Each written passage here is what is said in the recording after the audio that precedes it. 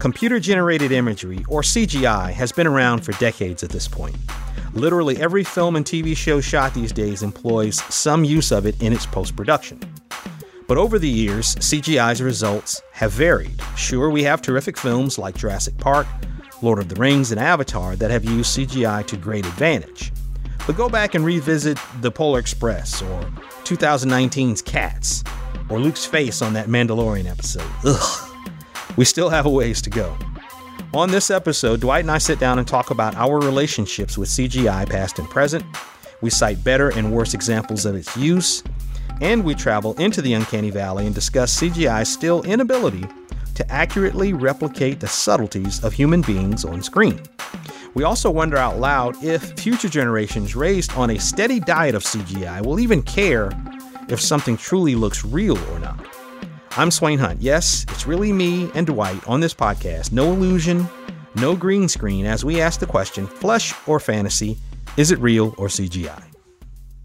I sent you and Adrian that image that Questlove had posted on his Instagram of Michael Jackson, where somebody had, obviously taken Photoshop and taken someone else and kind of made like an older, basically what Michael Jackson would look like as an older person, he's got wrinkles and crow's feet on his eyes, and he had long dark hair and a big fat, a big beard.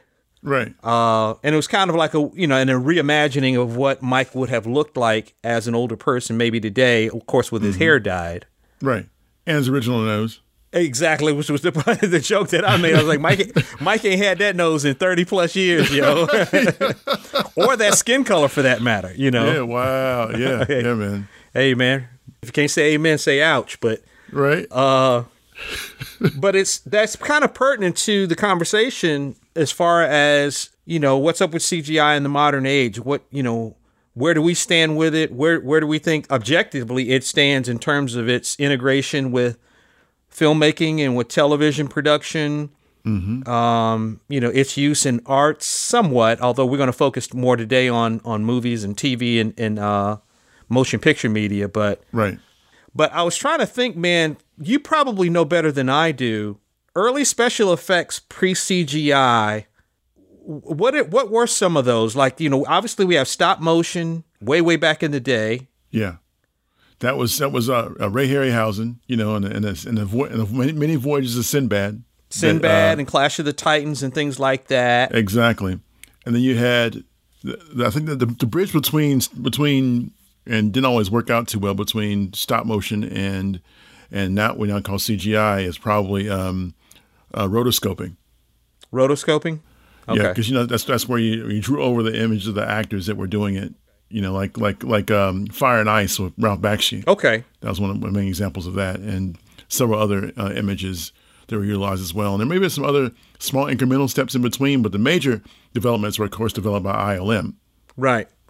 And how they took off and took over and not took off and took over. They took the basics of what was utilized as far as Ray Harryhausen's skills, and then combined with Dennis Muren and many other people inside of ILM, and made it much better, much more, bombastic. What's the effect where there's a screen behind the actor? Is there a name for that, or is that just exactly what I described it as? Yeah, it's just they call it green screening. Back then it was green screening. Then it became blue screening. I think it's between the two. It was blue screening first and green screening second. They got tired of doing, yeah. Like you would see, like an actor would, like if a train was passing by an actor, you'd see them turn their back to the train, and then their clothes and their jacket and everything would be whipping as if the wind. But obviously they were in front of some kind of screen. Right. And that they weren't actually, standing in front of a train that was racing by them at 220 miles an hour. Right. Because it would be sucked up anyway. They'd be blown away. And and then you have, actors who are sitting in cars, and the cars have a screen, there's a screen around them. So it appears as if they're driving and they're moving, but they're not. Right, right. And that actually has become almost an affectation. Like that was used to great extent as kind of like a love note or an affectation in Pulp Fiction, where Bruce Willis is in the back of the taxi cab with Maria Villalobos.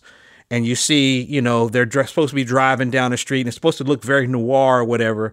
And clearly they're not in a car that's going any goddamn way, But Yeah. But to your point, there is very famous footage, documentary footage of ILM and Steven Spielberg as he's crafting and putting together Jurassic Park back in whatever year it was. I forget what it was. Yeah, the late 90s. Yeah. Mm-hmm. Where he's working on Jurassic Park and he wants to show the dinosaurs. And I think they initially started out with, the idea of mostly using puppets and things of that nature. And they did use some of that in Jurassic Park, like when the kids are in the tree and then the dinosaur comes over. Yeah, that makes sense. Practical effects. Yeah, those are practical effects and puppets and so forth. Mm-hmm. But the very famous documentary footage of them calling Spielberg and saying, well, hey, we can do this in the computer. And then they bring him over and they show him how they can kind of write it in. And then all of a sudden, we get probably the best representation of creatures that we've never actually, as human beings, ever laid eyes on be represented in what feels to us to be realistic, the most accurate and natural way, as well as we can imagine it. You're still imagining what they sounded like. We don't know. Right. But you have some basis for that based on what their progenitors are, like what their progeny is, and that's the live versions of these like truncated animals. A saber-toothed tiger probably sounds like a tiger today, but maybe amped up a little bit, a little more feral.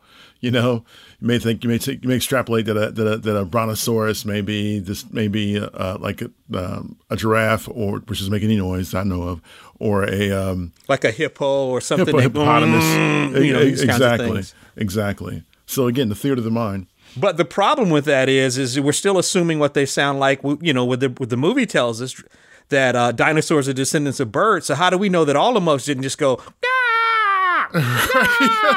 You know what I mean? Right. We don't know to what extent their bird-like descendancy, in their bird-like descendancy, what they actually did sound like. Right. But I was just going to start by saying that for me, the key point, like I remember seeing Jurassic Park and being blown away like everyone else was, like, wow. Right. I mean, they really did the damn thing with these dinosaurs. Yeah.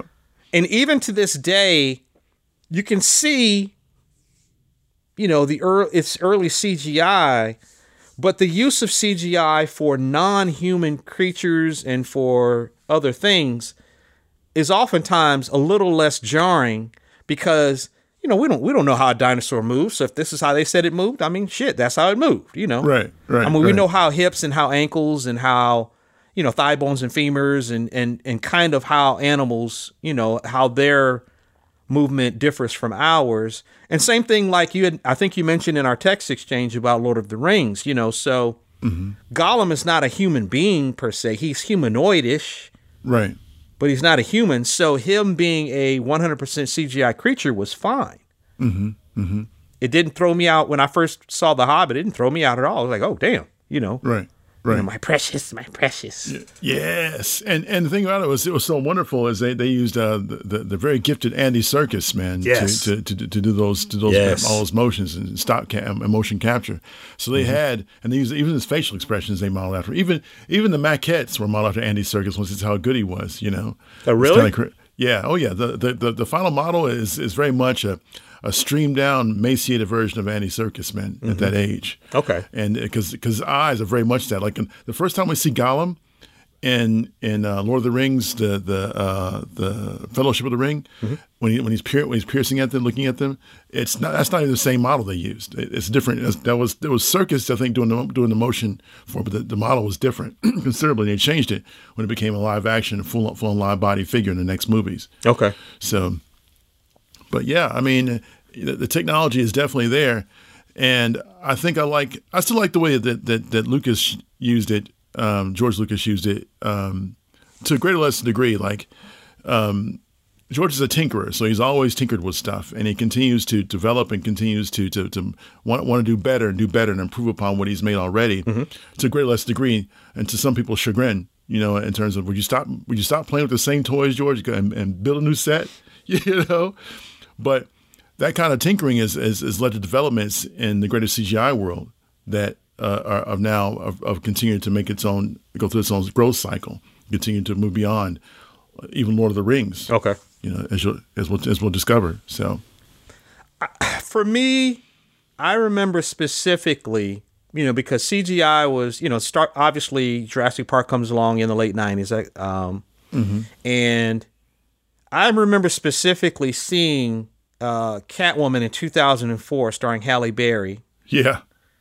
And it just being a total miss where I was like, okay, is this where we're going with this in terms of using it as a predominant tool for post-production? Because her physical movements as a human being just looked awful. Stiff. Yeah, they were very stiff. Yeah, just crazy and disjointed and not human. And the key moment in the movie for me wasn't that, like her flipping and being super dynamic as an anti-hero, Catwoman. Right. It was when she was supposed to have drank the milk and she had a CGI milk mustache. Oh, that was a waste of time, right? Well, at the time, I remember just kind of lambasting the movie like a CGI milk mustache. What the hell? But, it's a dark club. It was a situation where, however they were shooting it. And I do understand that when you're making things, when you're shooting television shows and you're shooting, films, feature films, everything comes down to how something reads. It doesn't matter if it's real, if it's not real, if it's authentic, if it's an actual picture in a frame, if it's an actual whatever. It's how it reads on film. Right. So a real milk mustache probably just didn't read well, and then painting it on maybe with white paint maybe just didn't seem to work or whatever. So they just said, let's just add it in post. Wow. And they did. And it looked horrible to me, but I understood why they may have gone for that, or maybe it just might have been, computer generated masturbation. Well, we can do it. Hey, let's just do it. Right. We have the money. We have the money. We have the ability. We have the power. We have, Right. And that was really the first moment where I was really I took a step back as a person who loves, films and who enjoys television and just likes visual storytelling all the way around. It was like, okay, is this going to be the future? And then, of course, that same year, we have probably the film that, for which the term, the Uncanny Valley, rose to prominence in popular culture. The Polar Express came out. Okay. Yeah, I didn't see And it was that. like, oh, God damn. Right. That starred Tom Hanks, right? Yeah, creepy Tom Hanks and creepy Tom Hanks. This creepy little boy who looks like, Mark Zuckerberg, with right, the big head and whatnot. Yeah. And for anyone who has never heard the term Uncanny Valley, it was coined, I think, decades before.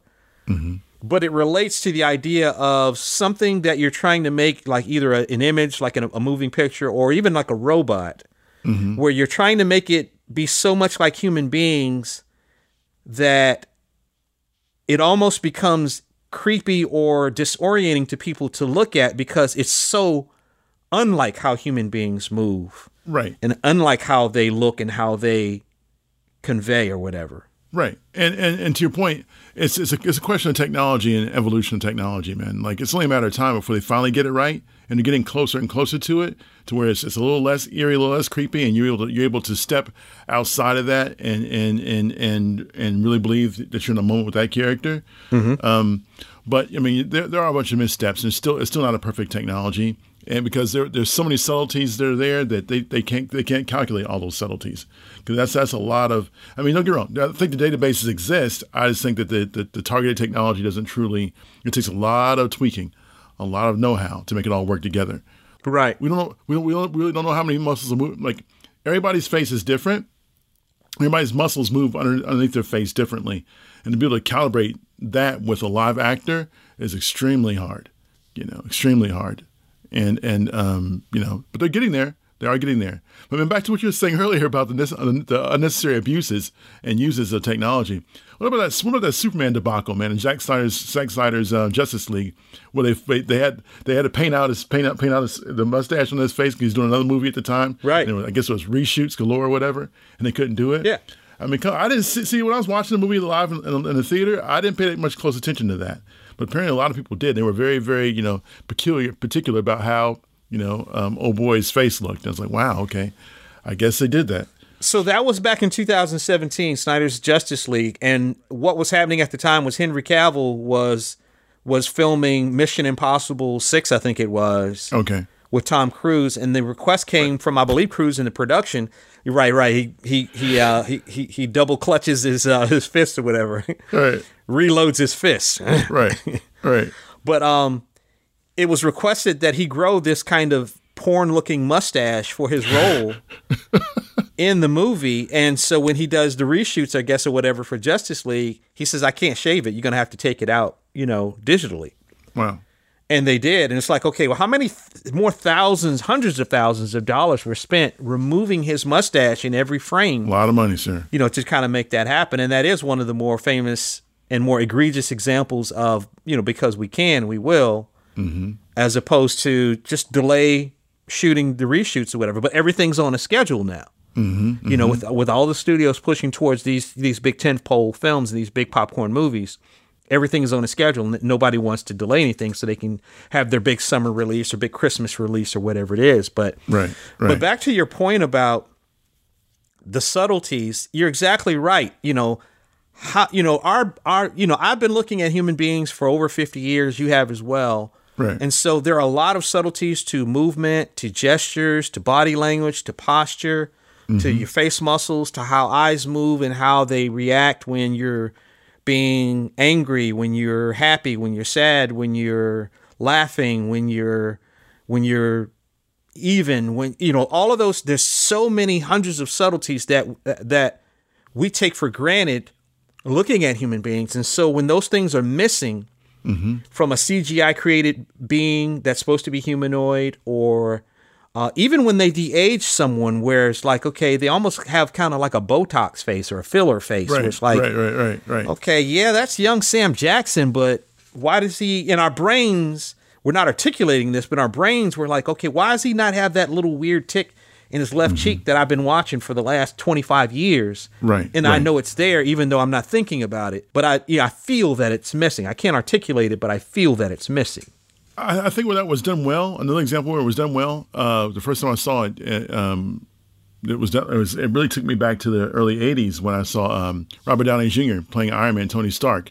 Right. When in Civil War, where he's recounting his last moments with his parents, and they show him in his teenage years. I was like, wow, that was really done well. I mean, there were some points where it was like, okay, I know that's not Robert Downey, but it really did a really good job of delivering that feel he had when he was in the 80s. Yeah. He was that smart-ass teenager who was the cool teenager. Yeah. And I imagine it's super helpful in an instance where you, like in Guardians of the Galaxy 2, where you have a young Kurt Russell that you can refer to. Right. A lot of footage. Not a still photograph, but you have images of him in motion, so you can try to recapture that, or Samuel Jackson, or like you said, Robert Downey Jr., where we have him from, the 80s and Less Than Zero and, Weird Science, things like that. Exactly. To try to replicate what he looked like then versus what he looks like, when they're trying to recreate it now. But even moving beyond the human or the humanoid and trying to capture that with, computer generated imagery, even like I remember watching the Sherlock Holmes movies that that Guy Ritchie directed with Robert Downey and Jude Law and Rachel McAdams. Right. And watching those movies, and sometimes there were a couple of shots where it's supposed to be, it's London back in the 17 whatever it is. Right. And you can just see every shingle on every roof and every smokestack and every crack in every shingle and every dirty, dilapidated doorway and everything. Right. And it just looks so unnatural. I'm just like, yeah. Okay, that's not how eyeballs work. But again, these are the artists who are working on these films who are going in and, like you're saying, meticulously adding every single detail. They're kind of going into, Mobius mode or George Perez mode or, some other artist who's known for great detail, and they're just over rendering the shit out of this thing. Yeah. Yeah. And it's like, okay, and it takes me out. Another example would be, there are times where someone is walking like they're walking along a street. Let's say there are two figures and they're walking along the street in the film, and they're walking alongside maybe what might be a real building, or it's a set. But everything on the other side of the street and everything in the background is clearly painted in. You know, the perspective may be, for the most part, correct, but you're just aware that this is where they stitched it together. Right here along the sidewalk is where they stitched it together, and everything else over there is a creation. And have you ever watched films and been aware of that, where you're like, oh, okay, that's where they did that, or this is where they inserted this part in? Yeah, I have. I can think of several that took me there. There was a scene in The Shadow, the movie The Shadow with Alec Baldwin. Alec Baldwin, where this is 1940s, New York City or whatever it is. Yeah. And it's like, okay, this is like, okay, that's not a real thing. That's not. I mean, it looked great. It looked great. I mean, you felt like you were in that moment, which was the idea. But it's like, okay, that's not really happening. You know what I'm saying? Right. And there were numerous things like they used. They were using tools back then too, a combination of CGI and practical effects for for particularly that little scarab they had, the little blade they had. Right. It was like okay, that was some stop motion Ray Harryhausen stuff that was like not too well crafted. Yeah. It took me out of it. Yeah, it took me out of it. You know. I remember that, and I like that movie. I like that movie a lot. Right. But I agree with you. Yeah, even thinking back on it, then I was like, maybe not. You know, you know. And then not to mention again wanting to like a movie about the Shadow, and then Alec Baldwin and his agents probably insisting that at least more than a third of the movie he has to be out of his fake nose and the red scarf and the hat, and it's like, well, why is he running around in a trench coat then? Why don't he just be Lamont Cranston at that point and not the Shadow? Right. You know. You signed up to do a movie called The Shadow, dude. Be the fucking Shadow. Right. Live in the shadows, dude. Chill out. Let's dampen down your ego. You know? Yeah. That's why there's no sequel. That and a few other things. Right. But there are two modern examples, too, that actually got me as well. One was we watched The Gray Man, which came out this year. Okay. Haven't seen it. On Netflix. And this is, this is the Russo brothers who did, Infinity War and the Avengers film, Civil War and all that. Right, great films. Yeah, this is a big $100 million movie that Netflix put together and made with Ryan Gosling and Chris Evans and I think it's Jessica Henwick and Billy Bob Thornton are in it. And this is a $100 million movie. It's about black ops. It's action. Things are blowing up and so on and so forth. People are fighting and secret agents and all this kind of stuff. Cool macho shit. Yeah. Yeah. And they did shoot this big kind of street scene shootout, blow them up in like Prague, like on a street corner. You could tell they shut down an area of Prague and shot it on location. Right. But then there were points in the movie where they're driving by and something's supposed to be on fire, and it's like the fire is totally painted in. Yeah, see? And I was like, oh, man, really? Right. And then the second example was just days ago. My wife was watching this miniseries on Netflix called Echoes with Michelle Monaghan, and I think she plays twins in it. Okay. And it's just like an urban kind of a family drama mystery. Somebody's crazy in the family, and whatever twin sister trying to kill the other one or something like that. It's something like that. It was some kind of bullshit. But anyway, there's a point in the movie where the house catches fire, and again, I've seen enough fires. I was a member of the Boy Scouts. I have my tenderfoot. Right. I know what fire looks like. I've been around situations where things have been on fire. I've seen houses catch fire. Right. So all of the subtleties of the flames and how the wood responds to being, consumed by the flames, and it starts to fall apart, and how it falls, and how the flames move, and how they dance, and it's almost hypnotic. You almost can kind of understand how a pyromaniac can become obsessed with fire once you look at it, because it is really beautiful. It is. And this house in the show Echoes catches fire, and the firemen are coming to put it out or whatever, and it's just all painted in. You can just tell. Wow. And then it's later in the film, one of the sisters is chasing the other one through the woods, and then the one sister, she runs and jumps in like a river or a creek, a fast moving creek, you know, and the other ones, you know, comes in after or whatever. Not in the water at all. Wow. See? See? Like, okay, like at fucking all. Maybe she's in a vat on a studio set, but they just totally painted her in, and the waves are moving and they're all fake. Wow. And I was just like, what a waste of resources. Yeah. Yeah, because I like Michelle Monaghan is a pretty good actor. I like her. Okay. And this is an opportunity for her to kind of carry a series by herself. She's usually kind of playing like second or third lead in things. Right. And it was just like, it lost me, man. Yeah. It just really lost me. Yeah. I've been there too, man. I think the best kind of effects to me are the effects that blend in the digital with the practical, and you can pull it off. And the thing is about storytelling is, as you know, I referred to the last episode with Adrian, is like, you know, the best melding of the art form is when you can combine the two and not have them not take you out of the moment, which is the narrative. You know, when it becomes jarring, that's when you get that uncanny valley effect. You know, and that's when you start to get into things that territory where it's like, okay, I'm not believing this anymore, and I'm thinking too much. I'm thinking too much about the effects, and you just blowing it for me. You know, you just blowing it for me. And I think that's part of the reason why. I mean, I think as a kid I loved dinosaurs, but I never really glommed onto the Jurassic Park franchise because to me I knew they didn't exist. You know, it was too awkward for me to look at something I knew was CGI, really good CGI. Right. But I didn't feel the amusement park side of things and the sense of urgency that they wanted you to feel when you're involved with it. So I just didn't. I checked out. You know. Really? Yeah, I checked out. I totally bought it and loved the first movie, and loved the idea of what they, you know, this idea that they've taken, you know, DNA and they've actually created dinosaurs, and now they're in an amusement park. Right. You know, like you go on a safari or go somewhere where tigers and zebras and things come up to the doors of your Jeep or whatever, and you can touch them, or you don't want to touch a tiger. I don't think that would be advisable, but any other wild animal for that matter, it's just bigger than you.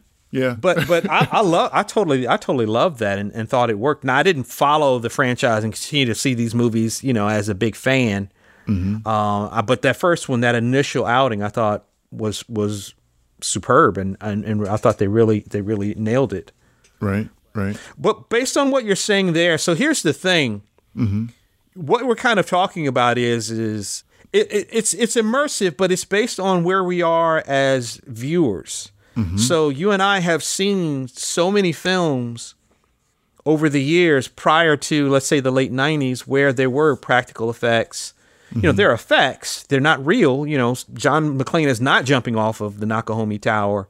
You mean he didn't? with a fire hose wrapped around his waist. Right. You know, Action Jackson is not jumping through a window or over, you know, 5 cars on top of a taxi or whatever. Yeah, no. Yeah. You know, right. We know those things to not have been true. You know, they didn't really fight an alien who was hunting them in the jungles of South America as far as Predator's concerned. Right. So over the years, our eyeballs have been trained for real special effects, real explosions, real buildings.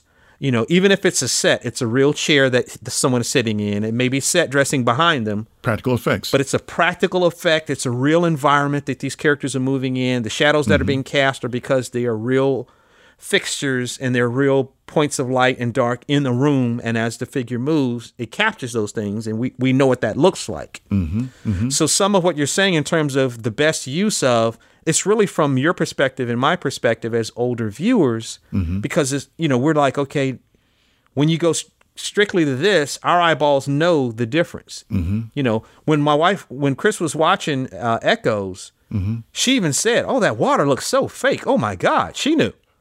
You know, and she's just a fan of movies and TV shows. You know, she's not, you know, someone who's astute in this, but she was just immediately like thrown out by this.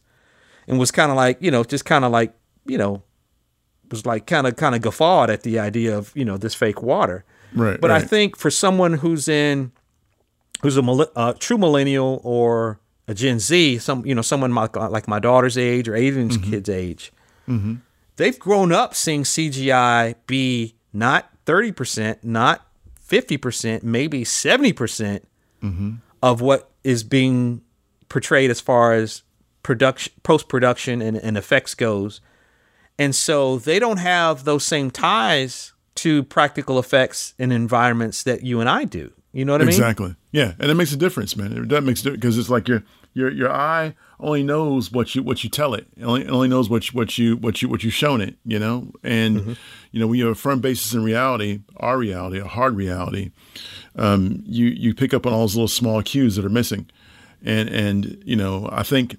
Again, while it's getting better and better, you know, and more immersive, and finding more ways of doing it and doing it better, and I think it's still missing some things, you know. To that point, you know, I find like the true tell being in I guess the last year's iteration of Star Wars, The Mandalorian, and then into Book of Boba Fett, wherein they had Luke Skywalker, and at the end of the last season of Mandalorian. And season 2, episode 16, The Rescue. Exactly. Yep. Right. And it was a thing wherein they show Luke come in and just like wreck shop, came in and doing his master Jedi thing. It was awesome. Everybody stood up and just applauded, and some of us teared up, and some of us cried, but it was quite a well done scenario. And then you get the reveal. And while it was palpable, while it was very super, super close, there was part of me that says, I know that's a CGI character. I know that's a paint over of somebody that didn't look exactly like Luke, and they put they try to get his facial characteristics just right. That's why they put it in shadow, you know, and that's why because they I guess they're under a tight time constraint and budget, and they really planned for it throughout the entire season. Because realistically speaking, if they had planned for it throughout the entire season, they might have gotten the results they got in the Book of Boba Fett, which by far were superior. And you know. They hired a YouTuber named Shamrock that did special effects comparison and made it better to do the Book of Boba Fett rendition of Skywalker. Okay, which is much more challenging because to see somebody in natural light is a lot different than seeing them in shadow, and it picks especially when you have paler skin, fairer skin, it picks up all the nuances in your face. Right, you can't hide those, and they did a superb job. As a matter of fact, it became a more of an interest to see, you know, Luke and Grogu and Ahsoka have a conversation than it did to even see Boba Fett. Wow, and that was one. Wow, but to point out the special effects, I mean, they're getting better and better, and you know, I just think there's at this present course, I think they're gonna finally level off that uncanny valley to where it's just a clean slate, you know.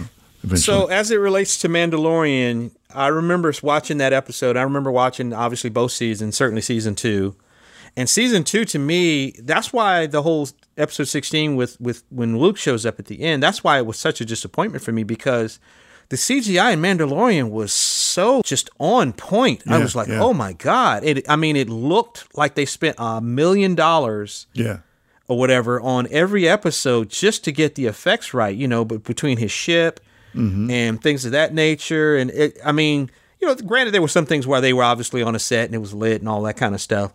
But places where they did use CGI, it was super effective and immersive. Like you said, you know, you stayed right there. And then when Luke shows up, and like you said, we're all like, oh my God, Luke is killing these dudes. Oh my God. Right. And then you see his face, and then he looks like some leftover Polar Express shit. And you're like, oh. Not the Polar Express show. Did Luke just go get, his Botox redone right before he showed up here? Oh my God. He's right. It just looked awful and like a total miss. And everybody called it out the next day online. Everybody it was almost like being in the schoolyard, after you watch, Bruce Lee or Jim Kelly or freaking Cleopatra Jones or something. And then you go to school the next day, everybody's wah, wah. The next day, everybody was talking about, this episode. And we were all like, wait, what? What happened here? Right. And you and I hang out with a lot of other artists and people who are, who are tuned in and keyed in on this stuff. So, really, really, really, really awful. And that's cool that the YouTuber, was able to actually get a gig out of that. Yeah. I mean, that's like I guess a person's like fantasy. It's like, okay, wow, one of these days I'll get seen by ILM. But you can't even think about things like that, because it's just the idea of it happening that quick in that way is just daunting and crazy. The only other example might be is that, and I think this was actually real, where maybe back in the 80s, it was a lead singer of one of the heavy metal bands, Iron Maiden or something like that. Okay. And there was a guy who was in like a tribute band for the real heavy metal band, and he got an opportunity to try out to replace the lead singer, and they hired him. Wow. So you go from a tribute, essentially like with this YouTube guy, you go from like doing this thing as fan service online just for yourself. Right. And now you get brought into the major leagues to jump on the mound and throw an actual pitch over the plate. It's like, damn, Yeah, it's pretty freaking awesome. But so if you had to put a percentage on it or some kind of a number, how much better do you think CGI has gotten from, let's use Jurassic Park as a demarcation point. Let's say Jurassic Park is 1998. Again, I should have looked it up and I did not. That's right. So from the late 90s to now, how much better do you think CGI has gotten in its use in feature films and TV? And I mean that in the sense of, like, generationally. Is it one generation better than 98? 2 generations, you think? 3 generations? Depending on the effects house and what they're using. No, just in general. Okay. Everything. In general? Everything. All yeah. Right. I'd say probably from Jurassic Park, maybe 60% better. Maybe 60. Yeah. Okay. And it's like, because Jurassic was a big drastic, change, Yeah. So did they? Yeah. And, I couldn't resist. But I mean, everything else was kind of built upon that. Like, that was Lucas testing out what he's going to do next to augment Star Wars and go back and do the prequels. So that without he was like dude behind the tree in that meme, rubbing his hands together like Birdman. Right. Lucas was like, "Oh, I'm gonna get out my dusties and fix them up, yo." Exactly. And I can put on somebody else's tab. Somebody else is paying the money for this besides Lucasfilm, and yep. It's like I could test this out and really get down to it and drill it down to the science. Yeah. I'd say about 60% better. It's not. I can't go any higher than that because there's still a lot of room for growth. But I do say, that the fact that Mandalorian is used. That technology, which allows you to, it's basically Unreal Engine, and it submerges you in this surrounded stage. It's a bunch of screens around you that projects the image behind you, will help the immersiveness more, because now the actors can work with inside the environment that they're pretending to be inside of. Right. So that reality base for the actor alone helps them to pull off a better performance, which then gives you a better grounding in reality. So that helps considerably. Right. But yeah, I think there's still room for improvement. And I think the best kind of conversation we can have is when we're no longer thinking about whether or not it's a special effect or not. It's just part of the story, right? And they're not there yet. Yeah, So. You're exactly right, man. And as it relates to, again, going back to the point you made about or that when we were discussing, how our eyeballs are tuned to one thing and how the next generation's eyeballs are tuned to something different, and eventually. What we yearn for just won't be available anymore. Like, even now, it just makes more sense for them, rather than burn up a house, is just put fake flames on the house. Rather than create an explosion, just stitch it in the background and then cut it before somebody realizes that it was stitched in. Which we saw them do. People do endlessly. It's like the explosions now are shot in such a way so that they can stitch it in, and it's if it's CGI or whatever, Anyway, they're doing everything they can, and it reminds me of. So back when I was learning how to play and I was learning how to record, and I was just getting involved in the recording process as a young keyboard player and wannabe songwriter. And I think I've told this story on the show before, but at the time I was very much trying to learn how to play and be a real musician, and I was trying to, and I had access to these people, and they would show me things and teach me things. So I was trying to do that, and at the same time, the emerging technology was sequencing, where you could set up a 4-bar, 2-bar, or 8-bar phrase, and you could play a beat, and you could record a bass line for 4 bars and make it loop, and then you could put some keyboards down and make it loop, and then you could throw a sample in there and you could loop that, and you could put a string part in and you could loop that, and you could take something out and call that the verse, and all of a sudden you have what sounds like a song. And that's how most modern songs are made today. Right.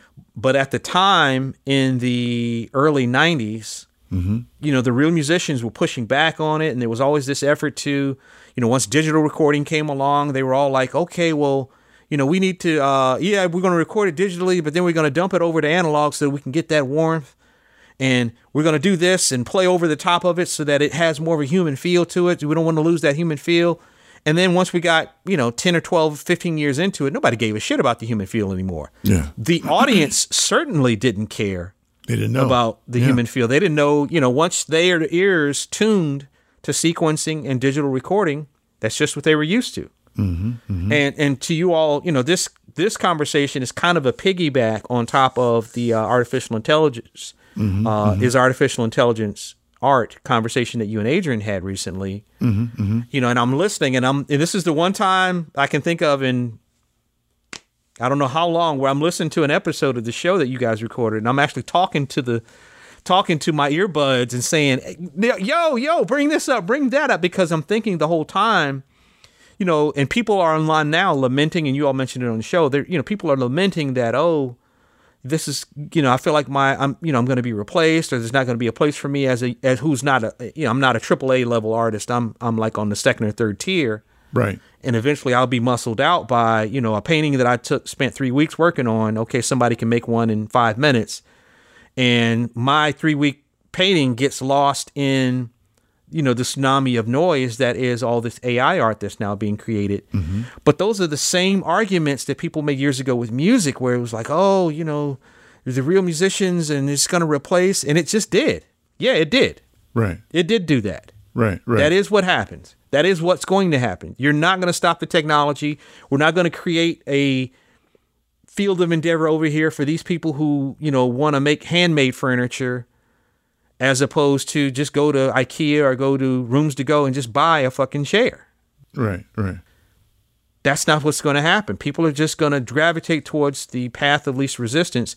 And ultimately, with moving pictures and in television and in film, with static images for art, book covers, comic book art, whatever it is where you're applying these tools to make this stuff, ultimately, all of this is in service to be sold to a common, average, everyday person. And if that person responds to it, that's the only thing that matters. Yeah. It is the only thing that matters. And so if my daughter and Adrian's daughters and Braxton's daughters and all of the people that we know who have children who are going to be the next generation of film watchers and audience members and consumers of storytelling, all of them, they're just not going to care about these things that we care about. They're just not. Don't. And back to what I was saying in that show. I mean, the truth through line in terms of what really matters in the situation is narrative content, narrative direction. How good is your story? What are you actually trying to say? What's going to stand out beyond anything is going to be the quality and the relatability of the story and the characters. So it's not about the trappings of what makes them those things. It's about the staying power of the narrative and the energy that comes within those characters that allows those characters to be, who they are. Right. And that's what's going to sell. That's what's going to sell it. That's why as much as we beat up on mumble rap and can't, I think it's garbage personally. It's not a generational thing. It's purely a matter of like what we expected things to be versus what they are. There's lyrical content that was a must for us, but for them, it's all about the vibe and the beat. So as long as the vibe and the beat is intact, they feel like they're getting someplace, and that's what it's supposed to be for them.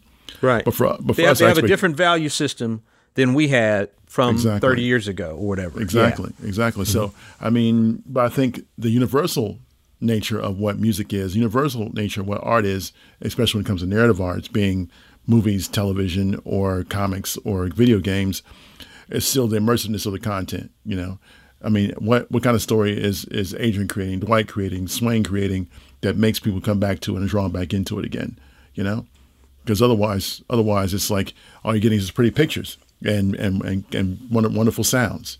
Yeah. You know? It's like how we're hitting on, like you and I were talking about a few minutes ago before the show started. We're talking about Depeche Mode. Depeche Mode stuff still stands up to this day, lyrically and musically. Mm-hmm. You know, their lyrics were so powerful and so strong and so imaginary, and pulled at a place inside of who you were as a person that you can't deny it. You know, right? There are tons of other examples of where CGI in films have gone amiss. Do you remember the Mummy Returns from 2001? Yeah, The Rock, Scorpion King. Oh my God! Didn't he wink? Didn't he wink, yo? Did The Rock? I think he tried to wink. Yeah, what was that? It's like, yeah, that was not a golden moment, sir. No, that was pretty god awful. Another example, and you're gonna push back on this, but The Matrix Reloaded from 2003. Yeah, which part? I mean, there's a lot of it. There were Neo with the long coat on, looking like he's fighting in a video game, and he's flipping, and it's like, okay, that's not Keanu Reeves. No, but it was very enjoyable, man. It was very enjoyable. You're right, and I know what you're going to say. I'm surprised you didn't mention yet, but the opening fight, or one of the opening fights in Blade 2. Where the lights go out in the warehouse, and it's Blade versus the vampire science. Oh yeah. And they're like flipping around, and it's like, okay, right. These are not human beings, Right. But I liked it because it was good. The part in Blade 2 that I really loved was the opening sequence where he jumps off the building, and the camera moves from over the top of him as he's going down, right? And it swings around underneath him, yeah. And then it catches him in the superhero stance when he lands and does that 3-point stance. That was superb. Nailed it, man. That was superb. And I remember Wesley promoting the movie before it came out and talking about there's some things that Guillermo del Toro has done that we haven't seen before, right? And that was one of them. And I was like, damn. Mm-hmm. So in the first Blade, we have him jump across from one building to the next, kind of like Trinity does in the first Matrix. And then in the second Blade, we have him do that thing where he jumps off the building and he jumps down and the camera moves around. I thought that was really incredibly well done. That was brilliant, man. It was like watching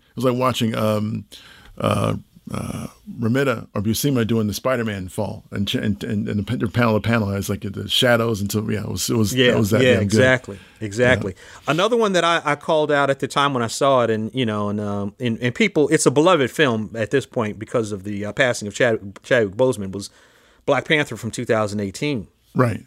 Where the jet comes into Wakanda, and I'm like, okay, that's not very good, And I was like, okay, Yeah. And then later on, when T'Challa faces off against Killmonger, as two different versions of the Black Panther, and it's like, okay, this looks dumb, and they're not actually fighting, and somebody put all this together painstakingly so, right, in a program, and it just doesn't sell, it just is not selling for me. Right. And then the last is, and I never saw this, but I know you saw the images of it and the criticism of it. Remember when they took the Broadway show Cats and they made the film for it in 2019? Oh my God. That, sir, was an abortion. That was an absolute botched abortion, sir. Not even an abortion that actually worked. Utter garbage, sir. Utter garbage. Like, wow, what? Who thought you could take Idris Elba's face and put it on the body of this cat creature? What? And thought, what? Who does Taylor that? Swift and all the other actors. What? Why? What's going on? Yeah.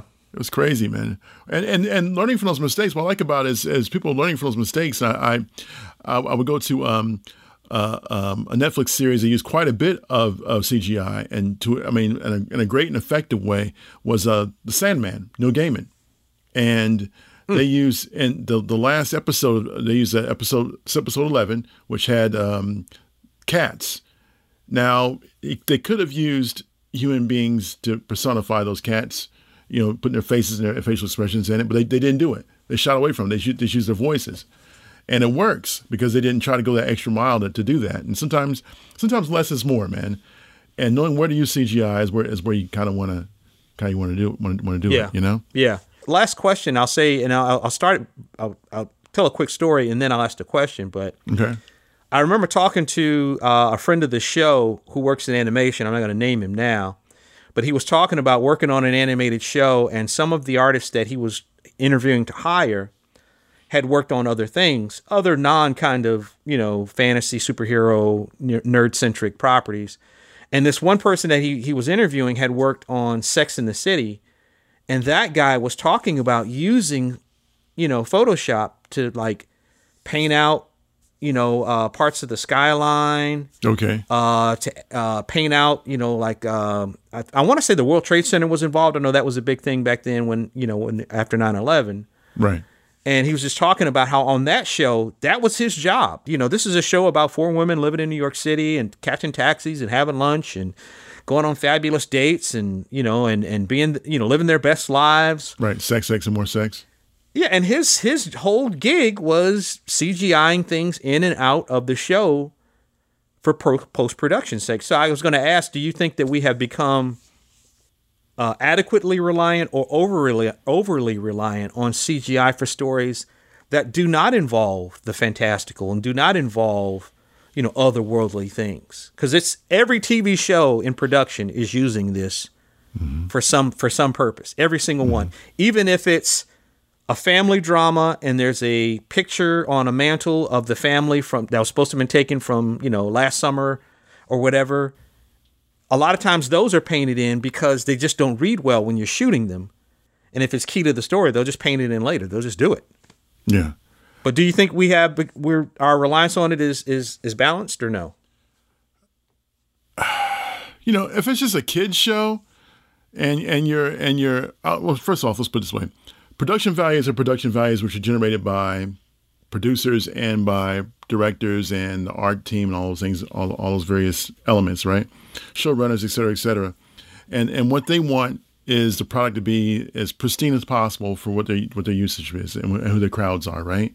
To an example, there's a scene in one of the Game of Thrones episodes, the first generation series, where there's a cup on the table that was left there by the production. And the Starbucks cup. The Starbucks cup.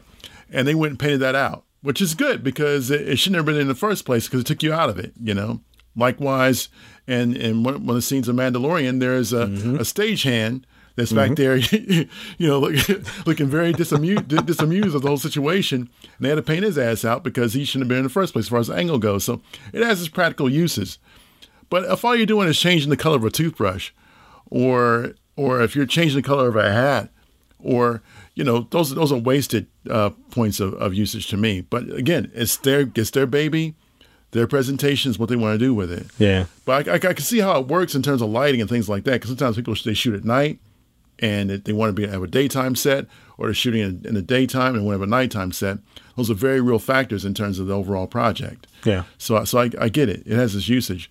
So I don't know. I'm middle of the road with that. It doesn't bother me. The main thing I don't want to see is I don't want to know it. Like if you're doing it without me knowing it, and this person has a job because it's what you need to get done for the job, then good on them. But I can see it and it's raggedy. It's like this person didn't do the job.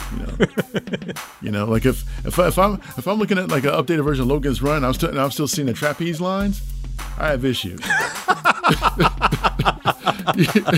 You know what I mean? Yeah. But other than that, I'm good with it.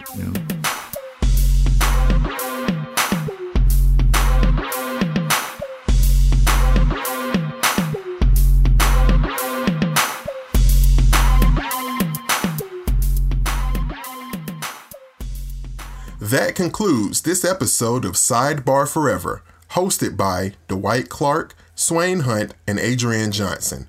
You can find us online at sidebarforever.com. Any emails or questions can be directed to us at sidebarforever@gmail.com. And also, subscribe to us on social media. You can find us on Facebook, Twitter, YouTube, and Instagram.